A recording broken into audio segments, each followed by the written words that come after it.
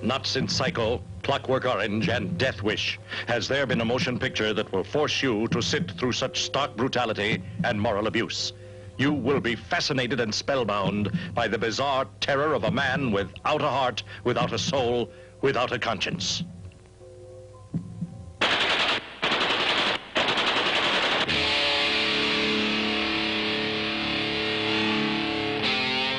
The Death Dealer.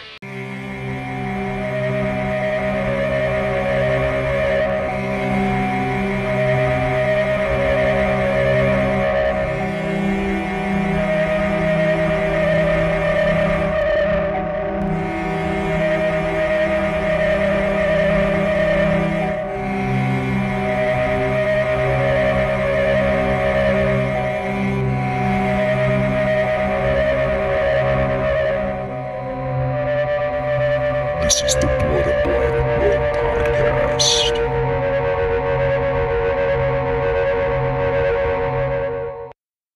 Hey guys, welcome back to the Blood and Black Rum Podcast. I'm Ryan from ColdExploitation.com, and I'm joined with my co-host Martin. Let's go. Doing all right. Been trying to get this podcast off the ground for an hour now, but doing all right.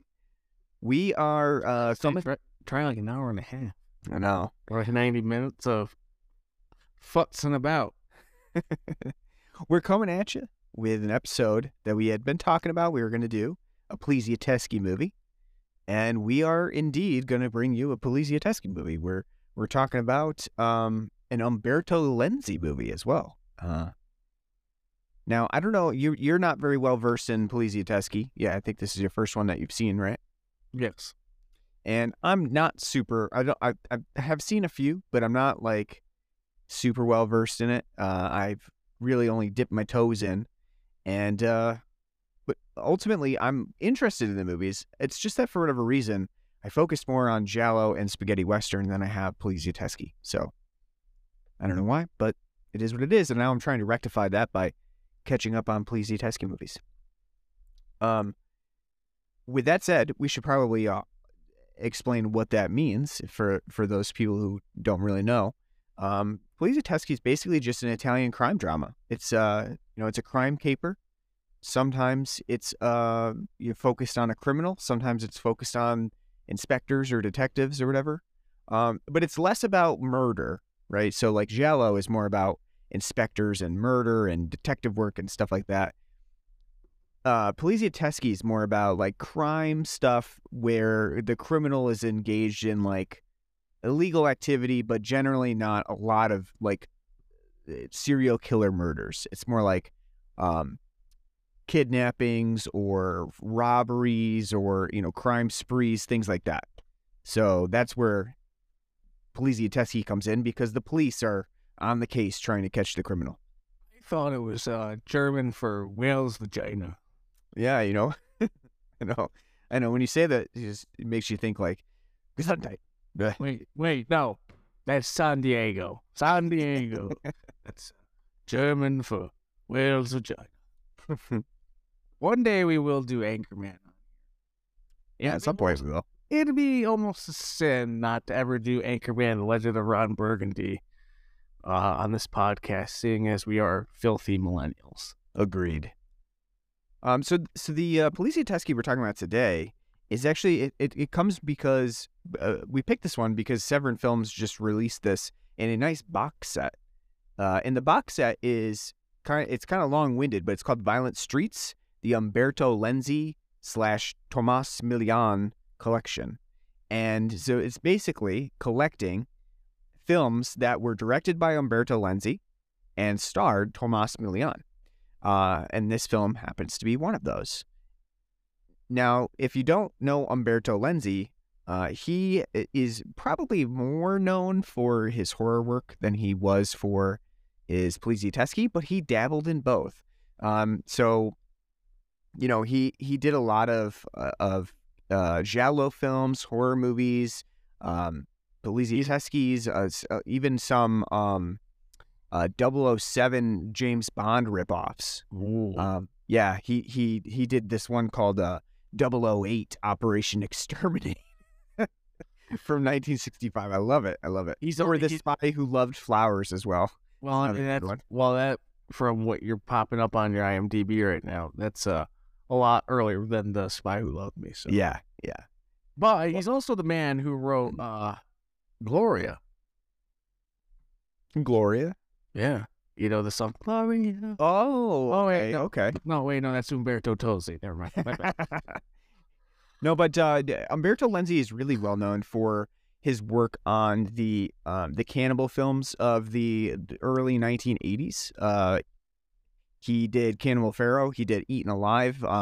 All hitting at the same time, around the same time as Cannibal Holocaust, and that's probably his Did from his most Corleone to but- Brooklyn. Yeah. But you know what? He's also known for his Italian crime dramas, and that's what we're covering him for on here.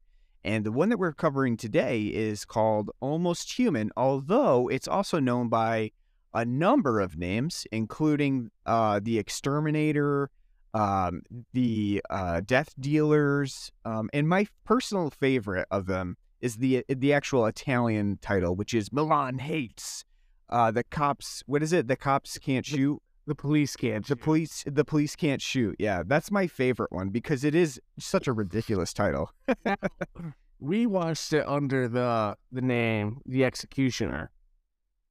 Which I said Exterminator. I meant Yeah. Executioner. I'm sorry. There's a different film called The Exterminator. you can tell when they rebranded it as The Death Dealer, they were riding the coattails of Death Wish on that one. Like, Mm-hmm. you know, Bronson's giving these punks a death wish. Here, it's like he's the Death Dealer. Mm-hmm. I mean, I love sometimes the ridiculous nature of Italian film names, and this one's no different. Of course, for different markets, they name this all kinds of different things. Almost Human for me is probably my least favorite of the titles that it goes by, because But it's the most metaphorical. it sure is. It is. Almost Human now, though, has come to remind me, there's a lot of like science fiction type movies that are like known by Almost Human, and that's kind of what it reminds me of. But you're right. This movie does have thematic metaphors about humanity and the protagonist's morals and things like that really does make sense in the scheme of the movie. But it is my least favorite title for this movie. But you might, like you said, you might know it by different titles. So it's one of those Italian movies that you just has various different names that you might recognize. That's like my favorite part, though, about like a lot of Italian films is the names are always these like abstract but overly literal names. Yep. Like, you know, oh, like what's Dawn of the Dead gonna be called in Italy? Zombie. Yeah, I mean, it's what they did. They gave them all different kinds of names, and they didn't really go. It was mostly to do mass marketing, right? So there was a very smart maneuver from them to go and try to figure out what would be the best title to market in this specific part of the world, because this got a really large release, got a worldwide release, it got various releases in other countries. So, they were marketing to every possible iteration that they could think of. So this movie does star Tomas Milian as the he's a protagonist, but really you can call him an anti-hero. He's not even really a hero, honestly. He's mostly the antagonist of the movie, but we follow him. He's like our viewpoint into Almost Human. And Tomas Milian, as I said, worked with Umberto Lenzi quite a bit on Poliziotteschi. And he really fits the part of a anti-hero figure. He's got that brooding sensibility to him. He's got very distinctive facial expressions that you actually notice quite a bit from Italian actors. Those are kinds of, like thinking about spaghetti westerns too. He does have very specific like facial features that spaghetti westerns often employ, especially like the roustabouts that are around saloons and stuff like that. He has that same kind of facial expression at times. I think I think it's mainly a lot of that has to do with the fact that Italian films are, they're made and then they dub them over later because they usually have a cavalcade of, and do the sound later because they have a cavalcade of different European and English-speaking people. And here, though, it's almost like, why the hell wouldn't you just record the audio to begin with? Everyone's a fucking Italian in this, like, except for, like, 2 people. Yeah, Henry Silva's not, and a couple other people are not. But for the most part, yeah, they're pretty much all Italian. But yeah, you're right. Even, did you watch the English dub? Yeah, I did. It's Yes. I know. But then did you even turn on the Italian dub at all? No, but okay, I don't want to spoil it because I'm like, Jesus Christ, I'm already like, I know. Sunk into this dubbing. I turned on the Italian dub for a little bit, and I didn't really think it was that much better because, again, they did do a lot of overdubbing on pretty much everybody. And so it really, again, it still is, like, not satisfying. But I would say that in the English dub, the really, really poor dubbing comes from Giulio himself, because I think the guy that they got to play Giulio is just not suited for this type of performance. He really does not, I don't know, he's not very, what's the word I'm looking for? Very, he's like an incredibly overacting, dinner theater version of Al Pacino. Yeah. I guess just like it's difficult to see him in this role, like with that voice. But I thought the dubbing was pretty terrible. But then when I switched to the Italian, I was like, it's not that much better. So I guess I'll go back to the English. So let's take a break real quick before we get into the film anymore, and let's talk about the beer that we got on the show today, because we do have a new one here, and it's one I've been looking for quite some time. I knew it was coming out, but I didn't know when it would be in our area, and it surely now is. So what'd you grab for us today, Martin? I grabbed us Sierra Nevada, because you've been asking for 7 times over. They got a new torpedo out. They got a cold hop torpedo out. And I said, great. Cold hop beer, just what I don't give a shit about. And that was actually my mistake on that one. I was thinking it was a cold IPA, and that they do have that. They do have a cold IPA torpedo, but this is not technically that. I was mistaken in my assumptions about the Sierra Nevada anyway. But yeah, they have a new pack out. It's like their new hop pack, and it comes with the pale ale, which I can't wait to drink some of those because it's just going to be so delightful. The torpedo. Yeah, they give you the regular pale ale. They give you what, like a regular torpedo? Regular torpedo, a Dankful IPA, which is good. It would be great if it was the Ruthless Rye instead, but it's neither here nor there. But also, the one main thing that you're trying to get out of this pack is the new one that's in there, and it's their Cryo Fresh Torpedo, which is a wet hops cryo freeze IPA. And it is really delightful. I was very pleasantly surprised by this. I think this is probably one of the most exciting beers that I've had from Sierra Nevada, and a new beer, I should say. You know, I was actually very excited about the Celebration IPA that they had. They normally have for like Thanksgiving and Christmas time, because that's a really solid IPA. I love that one. It's a very as we have both said before, we've done it and talked about it, because we talk about it like every winter season. It's a delightfully underrated, delightful offering that they give us during the winter season. Yeah, and having that actually gave me some more appreciation for Sierra Nevada, because it's been a little while since I've had anything from them that I thought was anything to write home about. So I kind of got more into it, and I saw they were bringing out this new pack, and I thought that was pretty exciting. And now to have it, I think they did a really good job with this one.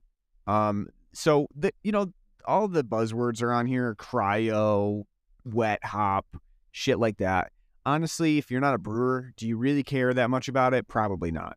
You don't like for the process that they're going through. It's like great, I'm sure the brewers really came up with a process and blah blah blah, and sure the recipe is fascinating and stuff like that. But I don't really care about that. I don't think most normal beer drinkers do either. And to be honest with you, the catchphrases that are being used now, and I'll use your term, bandied about, I don't really care about it anymore. As you said with the cold IPAs, it's all fucking marketing. It's all just throw that on the label. The people will flock to it because it sounds cool. So I don't really care about the cryo-ness of it so much. But what I do think is they're using a new varietal of hop, a new one from Yakima, which if you've followed like Sloop, I think we've done a beer from Sloop where they've used some experimental Yakima hops. And the same is true of what the Sierra Nevada is doing. They're using an experimental varietal that was pretty much, I think, grown specifically for this torpedo. And whatever it is, whatever hop varietal it is, it's really fucking good. The label says that they were able to isolate this specific hop to get pure lupulin from it.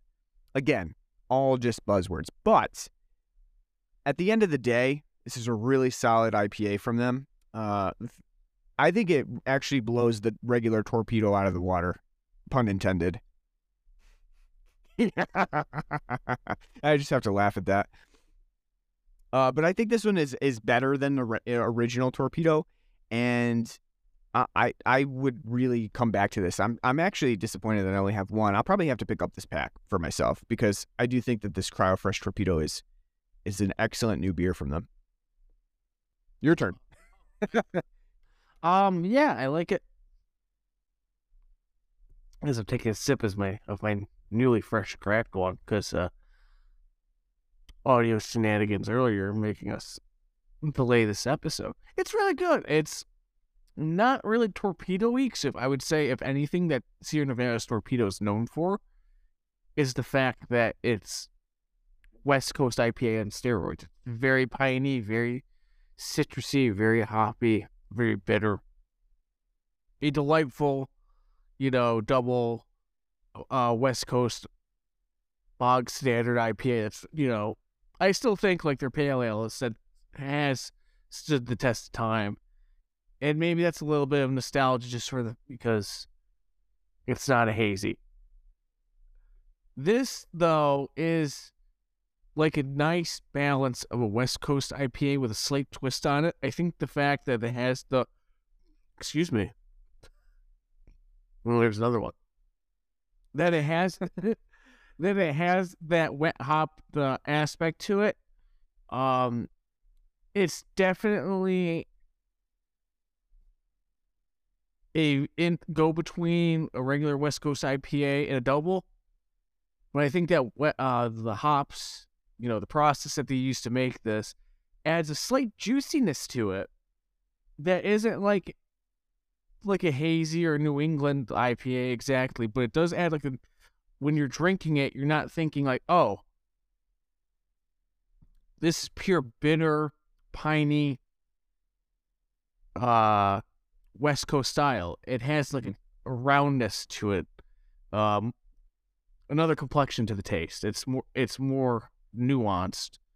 The juiciness is more just the fact that like the taste itself, the body is it's different and more like a hazy. I like it a lot. It's for 7%, beer. It's incredibly crushable, drinkable, enjoyable. Yet you're still getting that West Coast classic style IPA with the hops, the bitterness, the pininess, the citrusness. I like this a lot. This is very good. And Fidens take note because this is what a West Coast IPA tastes like. Yeah, no, that is true though. That is true. You're right about that. And I'd say that's one of the many reasons why I love Sierra Nevada, because it's like, again, whether you like what they do now or not, you could always go back to the Torpedo and Pale Ale and be like, yep, they haven't changed those at all. So it's just like, yep, those are fucking the good times right there. No, I agree. I mean, the Pale Ale is amazing. It's always been amazing. So I know, like that's why, like I said, I can't wait to crack into those. Like, oh, hello, old friend. It's nice to see you again. definitely. All right, so let's move on to Almost Human, or The Executioner, or Milan Hates, which is my favorite. Let's talk about that a little bit. So this movie is an interesting movie. I think that it has a really kind of unique take on a Polizia-Teschi, where we see the criminal element first and foremost. We're at the forefront of the criminal element because we are following the criminal. We're following Giulio as he's kind of a two-bit criminal. He really doesn't have a gang behind him. We see him initially get in trouble with his gang because he's involved in a robbery that kind of goes awry when he not accidentally, he does it on purpose, but when he has to kill a police officer on duty, and a watchman. He's a watchman. And it ultimately, his gang overlord, Mahoney, is like, what the fuck did you do that for? What did you really need to murder that guy? And Giulio's like, sure I did. And he's like, you could have fucking said I left my wallet at home, you asshole. Draw the heat on us from this. So Giulio doesn't really have a gang behind him. He kind of has Mahoney, but at the same time, it's not like he's truly involved with him, not like it's his mob boss or anything like that. So we're following Giulio, and he's basically going through this plan of how he's going to make more money. And it's pretty funny because we're following him as the antagonist, and even his girlfriend is like, you could always just get a job or something, right? Like you could just go do something. And he's like, what? Get a job? I don't think so. So what does he do? He settles for a kidnapping scheme because he knows that his girlfriend's boss has this, he's very rich, and they talk in lira, so he's like a billionaire in lira, and he decides that he's going to kidnap this guy's daughter. And that's pretty much the plan in Almost Human. That's what we get the setup for, and most of the movie is situated around Giulio trying to get this set in motion. And I think that's kind of interesting, that we are following him from an antagonist viewpoint of this guy's doing these heinous things, and we're kind of just following along for the ride to see what happens. So the beginning of this movie starts out really explosive, right? Because we see the robbery happening. We don't see the actual robbery itself, and I guess that's a deleted scene that's included on Severance Blu-ray. But I almost feel like it's not even a robbery. They're about to rob it, and then he goes off half-cocked and shoots the cops, and he's like, I need help! And they're like, fuck! Yeah, they didn't even get anything done. They just walked in the door. He shoots outside. It's like, Jesus Christ, we didn't even put on the masks yet. It's the vibe I got from that. Is they didn't get to do any of the fun heist of the Grand Theft Auto bank heist. They, so their gunmen, their wheelmen shot the cop, and they're like, fuck, God damn it, now we gotta go out there. I know. But it has a really great chase sequence in the beginning part. I think they did a really good job with the chase. Kind of the explosiveness of it to really set this movie in motion. And I think probably the only negative, the downside to that, is that the middle portion of the movie is a little bit too slow compared to the opening moments. I think that it kind of actually winds down instead of winding up for most of the movie. And we're kind of left with a middle that's just a little bit too slow for my tastes. Because it's a lot of setup, right? It's a lot of Giulio trying to find a team, and really he just recruits a couple guys from the street who are like, yeah, I guess that sounds good, man. We'll kidnap her as long as there's $1 billion lira in it. I guess we'll do that. And they don't even the thing about his recruiting is it's kind of funny. It shows how even though he thinks he's a really smart guy that's going to get away with this kidnapping, he's really not that good at being a crime boss. The guys that he recruits, first of all, he's not even really sure that he can trust them. They're not really sure that they can trust him. And they're barely even into the plot itself. Like the one guy, what's his name? Not Vittorio, but the other one. Carmine is, I think, how they say it in this movie. It's supposed. God, that bothered me throughout. Instead of Right, where they say Carmine. Carmine, not Carmine. Like, are you fucking kidding me? I know. Yeah, that guy, he's like, kind of baby-faced and new to the world of crime, and he's just kind of like, I don't think I want to do any of this stuff that you're having me do. Eventually, he kind of succumbs to it, but he's like, I have a nice mullet. I don't really want to. Yeah, I don't really want to mess all that up. I've got a good thing going here. I got a good shtick. Mary Lou's looking at me nice. Yeah. The Mary Lou is the kidnapped girl in this movie, played by Laura Belli, and she is a star tennis player, according to her. That's where they initially meet her, on the tennis court, and she's like playing tennis in a really, really, really short skirt without like normal, pant leggings on underneath. She's just got like her underwear on. She's like, look how good I can play tennis. And then she proceeds to whiff and foul off every single tennis ball that comes her way. It's pretty hilarious. It's like a bad porno, like sitting there playing tennis, like, look at me, crappily hitting the ball barely over the net. The other thing about this too is like these three obviously like criminal looking guys, threatenous looking human beings, they're just standing there on the tennis court. In this tennis court, it looks like it's kind of in the middle of nowhere too. There's like woods behind it. They're out in the middle of nowhere. Just like these three random guys are just staring at them playing tennis. No one says a thing. Not like, why are you here? Why do you keep leering at me? I say it's the 70s. It's different. Like, oh, yeah. And the thing I like too about this, at times the writing really does not make a lot of sense, and there are a lot of plot holes in this movie. But one that I think is interesting is Giulio really doesn't care that he gets seen at like everywhere. Like at the tennis court, he just basically tells her his name and is openly leering at her, what everyone can see. And later on, he shows up at a crime scene where he's just killed at a police officer. He really doesn't care, and that is truly sometimes criminal behavior, to return to the scene of the crime and kind of get embroiled in the criminal case. But at the same time, I think like he's taking so many dumb maneuvers in this movie that it makes sense that he would eventually get caught. The problem is the police are not very good at their jobs in this movie. I mean, we first get the introduction of the Inspector Walter Grandi, who's played by Henry Silva. And he seems like he kind of knows what he's doing. But the rest of the police outfit really seems like it's kind of bumbling. Did you get that feeling? They're not involved. It seems like he's the only one on the case, and that really cares about what's happening at all. It's not like he's John Saxon, stuck with a bunch of idiots, because no one else has, been put to the task.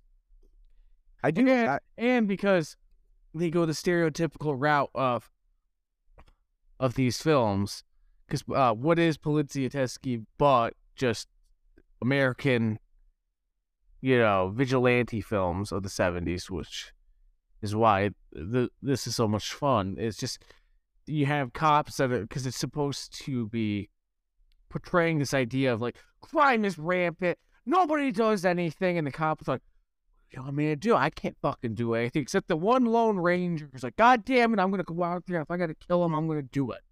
That's right. To bring justice. And that's Grandi. And that's why it's kind of funny, because out of all the people in the world you could have as like this Lone Ranger vigilante, Henry Silva as Walter Grandi is not your fucking the guy you're going to be sitting there thinking of, with his buddies drinking a scotch, like, God damn it, there's one more fucking killing out there.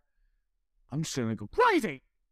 Well, it's kind of funny because Silva actually would often play like kind of like the criminal element himself, but here he's playing a very uptight, he's turtlenecked, I don't say inspector guy who's turtlenecked, bell-bottomed, sideburns for days. Like the 70s and by this point, it ate him up totally. Like, he's like super early 70s. It's awesome. Yeah, I mean, he has a nice presence. He has a very imposing presence. His facial features, the construction of his face itself, he certainly has like a striking figure. And I think that makes him a really interesting counterpoint to Julio, because Julio's kind of like this goofy, fucked up, goofing off guy. And Henry Silva comes in and he's very, very serious. He's taking this case very seriously. He's like, it's almost like they murdered his children here, because he's taking it so seriously. You know what it's kind of reminds me of? It's a live action like Lupin adaptation. Yeah, kind of. Yeah, I mean, it's definitely a lot more like, I don't know, hard boiled at times. Well, I mean, than Lupin would be. Well, so is the manga and the first series before Miyazaki got on board. Well, I'm just saying because like everyone like you were saying, with like how like rubbery Tomas Milan as Julio is, like with his facial affectations, and how everything's really played seriously, and then Henry Silva kind of gives me like that as Inspector Walter Grandi, that early Zenigata kind of like, he's not bumbling, but he's like onto it, and he's pissed off because he knows what's going on, and he's getting pissed off that he's getting the runaround. Mm-hmm. So it kind of gives me that, which would have been airing at the time too, like first series Lupin the Third vibes, which for me is not a bad thing. Yeah, no. And to be fair too, in this movie, Walter Grandi, kind of, he knows that the police force, and specifically the Vice Squad, kind of working hand in hand with the criminals as well, because we do see at one point Mahoney taking in money from the Vice Squad. Giving money out to the Vice Squad, basically as like payment to look the other way for their illegal, illicit stuff. So, they know that the illegal stuff is taking place, and again, it's somewhat about corruption within the police force, as well as like this one lone guy who's like, you know what, I'm not going to stand for this fucking vigilante bullshit anymore, or this criminal bullshit anymore. I'm going vigilante mode on this guy, and that's pretty much the film. You've got the two main characters, and as the film plays out, Julio kind of gets into like these shenanigans. There's one point where he, as I mentioned before, he's like just trying to steal some lira from a machine, and knifes a police officer in the process. And it's meant to show like where's this guy's moral boundary, right? Like, wait, you just over 600 lira, he's gonna kill this guy. And the film kind of goes into that, and that's where we get that title that you were mentioning metaphorically of Almost Human. Like, where is the moral boundary, the conundrum of what this guy stands for? And later on, he goes into this villa where a few people are having a party, and all of a sudden they string them up onto like this chandelier and have them spun around in like a sort of roulette style game where they hold on around naked. You're forgetting the part too where he's saying they need to be pleasured as he's pulling down the zippers of his comrade. They have the ladies next to him, and he's got the man with the sultry mustache next to him, and he's like, I can't do that. And he's like, what? This is the modern age. We can... Gay shit's fine. There you go. Like, or whatever he said, like, it's like, that's meant to be taken as sadism. Like, no, not sadism. Like, he's sinning. Like, like, this is an example of modern day Italy gone awry with this, these assholes sucking dick out there that, that are men. That's wrong, damn it. So we don't see it. It's not like it's, last house on the left, but, Sure. The point, the point's there. But I mean, you can see too, like there is some sort of moral boundary that he has, like in that villa scene where he has no problem murdering some people. They murder the old guy like right away. Oh, he's got the money out, and he's like, I don't need money. And it's like, but it's your whole quest, though. But after that, there's a bang upstairs, and then he just shoots through the door upstairs, and he finds out like a teddy bear rolls down, which is kind of a The funniest overbearing theme. No. It's funny as shit though. Like the girl's like taking a piss and she's done. It's like a 4-year-old girl, and he just rips his stem through it, and then we see the teddy bear fall down. Not the girl or blood or anything. And like, no, you killed my daughter. No, and it's just like, you're an animal, and then. When the cop it blows him away. Yeah, when they eventually show up on the crime scene, they're like, oh, poor girl. And we see your body just lying there. Like, it's so trite and like forced. Yeah, ridiculous. Like, I know. Which this film and then a lot of films like this of the time, I feel like they use rape as a crutch too to kind of get that point across. Like, look how because there's some rape in this film, and it comes across as not like, nuance or adding to the plot. It's more just, adding depth to the story that's being told. It's more like, well, look at this. Like, he's so unhinged. Isn't this shocking? Yeah. Never would have seen this a couple of years ago. Look at this, And I think, that is part of it. Is it's the rape part is shocking to be seeing what our protagonist will do. But what I was getting at is like when he murders that kid, he kind of has like this breakdown of like, whoops, I didn't really mean to kill a kid there. And then he kind of goes ballistic because they keep harping on the fact that he killed that kid.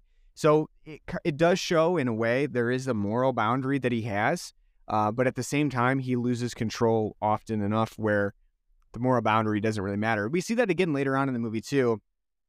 After they've succeeded in actually getting the money from the kidnapping, he goes and kills the woman, Mary Lou, and, his partner, Carmine or Carmine, Carmine, however you would like to say it, he comes in and he's like, "What? You say it right, Carmine." He's like, "Why did you do that?" And he's like, "I just had to." And then he objects, and basically he blows him away too. He has like this short temper where he can't control himself and then blows away these guys. I mean, to be honest, you could probably argue that he was going to do that all along anyway, to get rid of any loose ends. And well, we saw that from the beginning. Like, there was literally nothing that triggered him to kill that cop when he fucking kills the cop. So he's just defective in the head to begin with. So yeah. I mean, and I like that we follow him as a character because I think that it gives us some interesting dynamics here, especially like normally you would probably follow Walter Grandi, who is doing this investigation, trying to figure this out, and you'd go through the more investigative elements of the crimes. But here we follow Giulio, and we get more of the criminal element to this movie. But what makes him a weak protagonist, though, is the fact that this film is made such from the perspective of, like, it's just so trite and stereotypical and just like, oh, look at this poor son of a bitch. He's got no drive, no desire. What a waste of space this person is. Mm-hmm. And like he's not like interesting. It's more the film's framing him as he's our protagonist, but he's just basically being framed as random Harlem guy in Death Wish that's about to get blown away by Bronson. Mm-hmm. You know, what makes like Death Wish like a compelling story to watch is because Bronson, Paul Kersey, he's a bleeding heart liberal who, you know, was a conscious objector during Korea, and he's sick and tired of fucking New York getting run down. Mm-hmm. And then you see the stereotypes that he runs into. Here, having him, Giulio, be the stereotypical unredeemable hood as a protagonist, it's not really engrossing to watch because he is meant to be a lecherous leech and urchin of a character that has no redeeming qualities. Like, if you were to think about like him and his relationship with his girlfriend, Yon, why the fuck would she ever stay around with him? She hasn't seen him in forever, and he shows up. He's like, "Hey, baby, let's get some money. I need your fucking money." And she's like, "I have no money." He's like, "Come on, give me some money. Give me some money." She's like, "I don't have any money." He's like, "What if I fuck you?" What if I fucked you? And she's like, "Okay, fine, and it's Yeah. he- So you're saying that you don't really find him to be that interesting of a character to follow, even though he does, he has that criminal element, because he doesn't really have anything going for him in terms of a character itself. He's not really motivated by anything besides money. no, And- he's supposed to be a wretch, an urchin, which Thomas Milan does portray pretty, really good. Well, but he's not interesting or anyone that's worth following because they've made him so irredeemably a piece of shit. You can't really relate to his problems, whether they're valid or not, and how he views society, because he's meant to be, in this type of film, an irredeemable piece of shit. Mhm. We get to see from other people in his, his group, we get to see, through Carmine and Vittorio, like they have redeeming parts because they're conscious flickers every now and then. He's just a Yeah, they do have that. Loves- he's a sociopath. So there's no connection you can have with him. So it's not even like, well, he's an anti-hero. You still, to be an anti-hero, have to be somebody you can connect with. And he's not somebody that I feel like you can connect with. He's literally there to be bait to go to slaughter, which, after what he does in this film, is a fine thing. But he's not he's not anyone to be celebrated or thought of. Yeah, no, I definitely agree. I think that this film has a lot of things going for it. I think it's a pretty fun movie at times. I think that the problem with it is that it has a really unsatisfying middle portion, and it doesn't do a whole lot with character itself, and it really wastes a lot of time on just like setting up the kidnapping scheme. It's almost like it's almost like it wants to be sort of like a Clockwork Orange at times. It's not. Yeah. No, you're right. You're right. At times it does feel like it's trying to. There's a couple of films I would say, but Clockwork Orange is one of them I was watching. It's like, God, you are not the it. Yeah, I think like it definitely wants to get there, but first of all, the writing is way too suspect in this movie. It's got a lot of things going wrong in the script department, but at the same time, I think like it does have fun elements to it. It wastes a lot of time in the middle portion, and I think that if you were to cut out some of that and maybe focus more on Walter Grandi and his characterization a little bit more, might have had a more interesting movie than what we get from Almost Human. But I do think it does come together a bit at the end of the movie, where you see that Giulio really did have a plan in place. Like he goes to Mahoney, and Mahoney, he basically acts as though Mahoney is his alibi, and kind of gets off scot-free because for whatever reason, it's not really clear in the movie, Mahoney's like, "Sure, I'll vouch for you." Like it's because he threatens to throw Mahoney for the bank job under the bus. So yeah, but do we really believe that would actually work? It doesn't really, like, to me, it just felt like there needed to be a plot element here, so they kind of just forced him to do something that he probably would never have gone along with. I didn't really believe that. I agree with you, but that's the justification. Yeah. Well, I could tell him that you were the one that planned that bank job. And it's like, yeah, but at the end of the day, you shot the cop. That's what I would tell him. Yeah. Look, we didn't rob no fucking bank. We were going to, and then you shot the cop because you're weak in the knees. And We were going to commit a crime, so but we didn't end up getting to it. so But I mean, like it's just such a for like a vigilante film. It's so there's like no like redeeming parts. Like I mean, well, I was to say like in like the characterization at least, because again, I don't agree with the politics in a lot of these vigilante films from the 70s. Because it's bad politics and comes from a place of not understanding, have an understanding of like socioeconomic things. But I enjoy them greatly because I always enjoy like this idea of these cities being these, run down hellholes that are, being overrun by this crime that when you see the crime and you think about it, it's like, yeah, that came from a white person's mind. Because it's like when you hear about like our local area and like, don't walk at night, it's like, why? What's going to happen? Like Ron DeSantis right now is on like a crime tour. He's doing all the crime-ridden cities and he's going to Chicago. And it's like, that's right. Chicago's been a crime-ridden hellhole for 50 years, allegedly. Still going on, making deep dish pizza. So, like, it's, like, kind of like the same thing, like, so, but, I mean, like, those films, in spite of their bad politics, the setting and idea kind of makes for a good story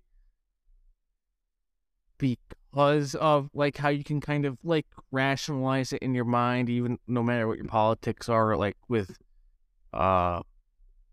your id, in, like, how crazy it all is. And I think this film does it in some points, but the fact that we don't have a protagonist really to grasp onto, to kind of relate that kind of fish out of water, dealing with this I'm mad as hell and I can't take it anymore situation, definitely hinders it. And I think the fact, as you said, too, the middle part, when we hit an hour in, I thought the film was getting ready to wrap up, and I saw there's 40 minutes left. I'm like, what do we have left to fucking do? Oh my God. Mm-hmm.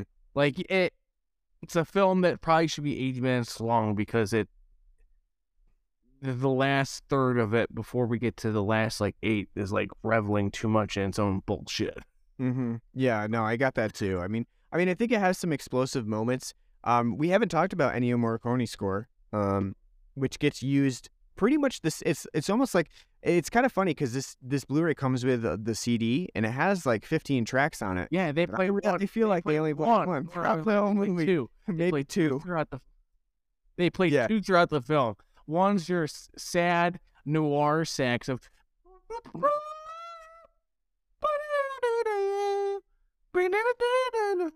it just plays that on a loop every time something happens. And the other one's when Henry Silva's like walking and it's like, he's a Sandman walking, trying to figure out what's going on. Things are happening. He's a sad man.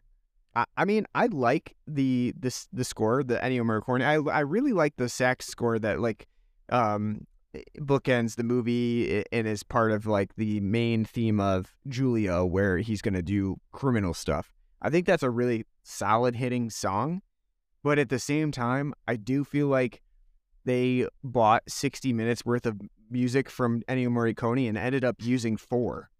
It's kind of a waste of a. He said what? And it's like, where's the rest of my score? Yeah, exactly. It's just like reprise after reprise after yeah. So I mean, I think that they did a pretty good job of that, but it's not the best used of Ennio Morricone's score for that. For definitely, he does a good job with it, but it probably didn't get enough out of its makeup. What did you think about like the ending of the movie where we get the showdown between Henry Silva's Walter Grandi and Giulio, who Giulio thinks now at this point he's gotten off scot-free. He's all set. He's going to start another score. He's basically doing the same thing over again. What did you think about that as we hear a cripple show up? I mean, I'm fine with it because like it's kind of like it's what, again, it's like the point of the film and these vigilante films.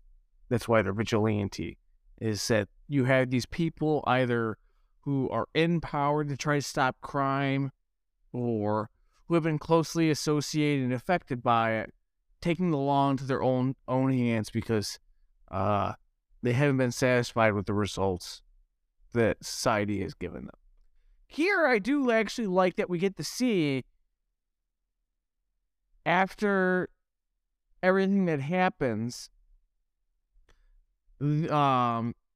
Sylvia, meet the judge and meet, his lawyer and have this discussion on like, oh, there's nothing we can fucking do. There's no evidence that points to it. As, he's so goddamn committed and to the idea that, Giulio is a criminal and has committed these crimes, which does have the evidence to back up, but the legal system doesn't have the ability to support him on these things. That I do love that, because again, that's also where you get a lot of the idea of all these, with these vigilante films and of the 70s, is this fact that the systems let the person down, the silent majority, the law-abiding citizen who's been left behind. Anyone can walk up and steal somebody's, purse these days. We're not safe to travel. God damn it, won't somebody do something about it? And he's actually a cop. He's seen the system fail. And he takes the matters into his own hands. That's like the perfect summation, though, of what the genre's about. Mm-hmm. So I like that a lot. I mean, I don't agree with the message, but I mean, I do like it for being thematically on point, And I do like the fact that they actually showed that part of we didn't get to see in Death Wish, the trappings of, Paul Kersey getting sent to court and everyone being like, I didn't see him kill those black people in the train station, So, that is nice, to kind of see that. And I did like that. Yeah, I mean, I think it does a pretty good job with the, the police crime element, and the ending itself is, I think, pretty interesting in the way that it plays out, as you have Grandy coming up to Giulio, basically, a surprise, shocked for him. He thinks he's getting away with it. He thinks no one's going to be able to touch me. Going to do it all over again. And then you have Grandy coming here, and he basically says, you know what? Fuck the commission, fuck the police force. I'm going to do this, and I'm going to take him out myself. And then whatever the consequences of that may be are fine with me. So, I mean, I think it ends on an explosive note. But the way it does end, though, the way everyone's kind of standing and watching, it's going to be one of those, did you see him kill him? No, I didn't see him do anything. Yeah, or he also waits till Giulio pulls out his gun. Yeah, and he says, justified shooting. He says, call the judge, I killed the murderer who, who's just been exonerated. So, again, at the end of the day, it's see, if you do it this way, you get justice. Which is not the moral you should be picking up from it. I know. So I guess this movie is, I think it falls a little bit outside of the norm of a Poliziotteschi. They don't always play out like this. But as you said, there are some serious John Saxon vibes that we get from Henry Silva. It does in some ways resemble some of the Americanized crime dramas that we have. Man's John Saxon. John Saxon would never allow this shit on his watch. What do you think about your first excursion into Poliziotteschi? What would you say? Is it something that you would recommend or not recommend? How do you feel? Yeah, so first Poliziotteschi, I will say, is enjoyable.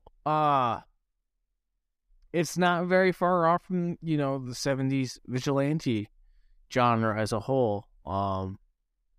Mainly what I know from American films, which is a genre, as I've said before, as we've done a bunch of them on here that I do enjoy, in spite of some of the flaws and shitty politics that come with it. This one's like kind of right on the money. It's in the feels. It's right in the wheelhouse of like what I would expect from this type of movie. The only thing that makes it kind of different from our American brethren is the fact that it's got really shitty dubbing. Other than that, you know, it's right in the wheelhouse. You know, it's not like it's gonna be a taxi driver or anything, but it's still a fun film to watch. Yeah, so I guess along with that, so out of a 0 to 10 teddy bears tragically falling down the stairs, what would you give Almost Human? The Executioner. The Executioner. Hates cops, can't shoot. Whatever one you want. I'll give it a 7 out of 10. It's a fun enough film. It's definitely got all the earmarkings of a vigilante film with some more Italian nuance, and by that I mean not one but 2 rape scenes. Going more whole hog with the violence and actually showing the aftermath. Nothing really over the top. Like, a bunch of people get shot in this film, but nothing's really over the top. The only thing over the top is how many times they get shot, and yet you don't see it. You only see like 2 bullet holes. Yeah, and you see the squib. So that's why that's why I'd say it's over the top. Like, the one of the guys gets shot in the cheek, and they show the squib in the cheek. You know. Yep. And it's not like, that's not like what would happen. Shot with a stent in the head, but whatever. I think it's a fine enough film. It's not gonna wow you. It has no political meaning that's really worth value. It's very kind of it is very fatchy, with the main theme being let the cops do their job and do what they need to do to get the job done. Whether that's intended or not, I don't know. I haven't read enough on the making of the film. Kind of gather either way. I just an overall vibe though. But I mean, again, that's kind of the overall vibe in all of these types of films. It's a slow burn. After, like, the first 20 minutes are pretty enjoyable. It's pretty fast-paced, pretty fun. And then it kind of dithers about for quite a while with the whole kidnapping bullshit. As much as I think Tomas Milan is a fun person in this, as Giulio in it, he can be really grating at times, and your mileage is definitely going to vary on how much enjoyment you get out of these films and the types of people that are in these films, because they're all archetypes. It's the same thing, like I said, with the rape stuff. It's nothing that's really there for like nuance. It's just there because like shock and awe. So take that with what you will when you watch it. It's nothing overly obscene, and that sounds bad, but it's nothing overly the top or graphic with its violence or sex, to be honest with you. So, especially by today's standards, it's pretty tame. Yeah, I agree. But I'd give it a 7 out of 10. Like, for the genre, it does make me want to watch more Poliziotteschi and see kind of how, like, what was going on in Italy at the time, to have more, like, better understanding of why, this type of genre was hitting them at the same time, too. Just because of, like, it's going to make lira, the politics are probably around the same, too. So in America, it was like, oh, those goddamn black people. But here, I'm kind of curious to what was going on in Italy, and I don't have enough knowledge, to say Yeah. what 60s, 70s Italy was like to have a kind of background on it. Well, it does make me want to check out more and see how they kind of diverge as a film genre. So Yeah. I'd say 7 out of 10. I would probably give this a... Yeah, I probably agree with you on that. 7 out of 10. I think that it does a fair job at doing the Polizioteschi crime drama. At the same time, I do think that it has too much of a lull in its middle portion. I think it's fun at times. Like, it has a lot of fun moments. You can because the character is such a sociopath, you can kind of enjoy sitting back and seeing it from a criminal's perspective, knowing that they're probably going to get their comeuppance at the end. And so I think that, like, even though the film doesn't do a really good job characterizing or anything like that, you still get enough of that information to have an enjoyable experience in the movies. And then you have Henry Silva there as a foil to Giulio to give you more of like the judgment and justice that he brings to this movie. With that said, like I think like a lot of the violence is really over the top, so it's not going to really be taken too seriously. The score is overutilized at times. Like they took one track from Ennio Morricone and they turned it into a full length movie.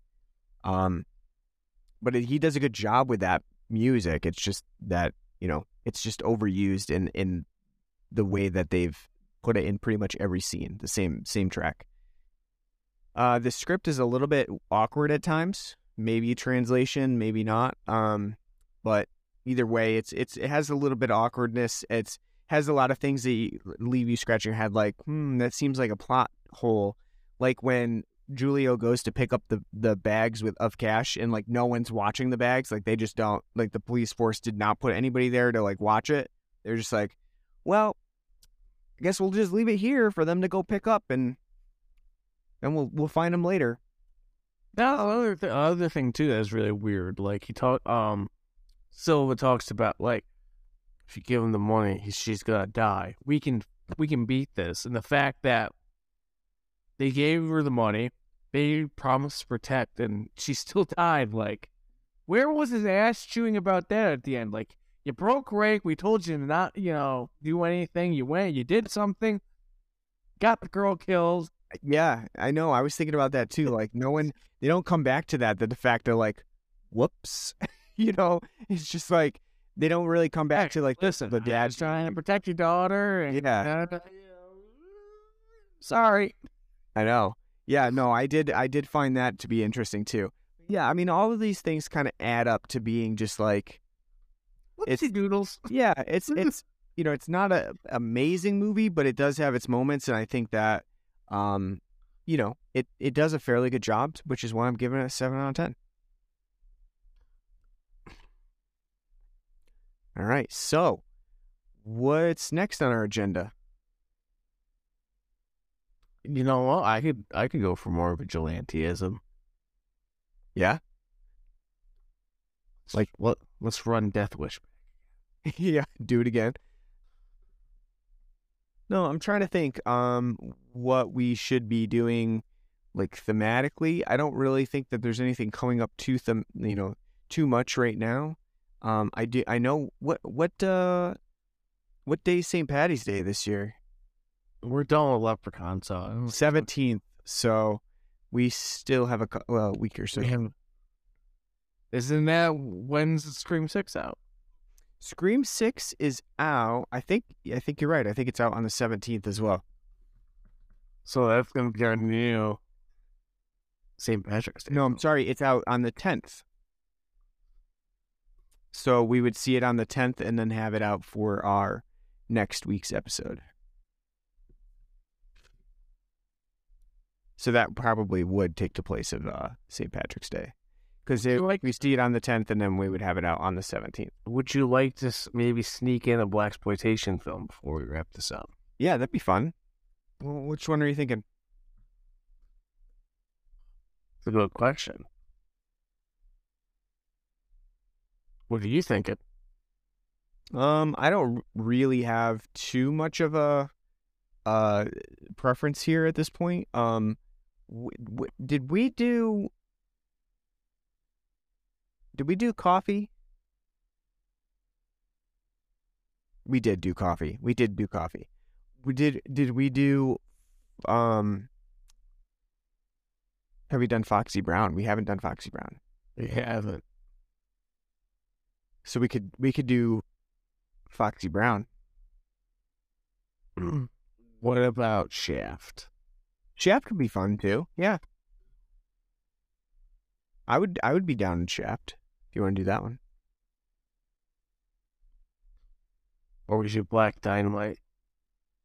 Nah, let's do Shaft. Yeah. Let's do Shaft for next time. And we can get in all of our dick jokes. Stroking the shaft. Every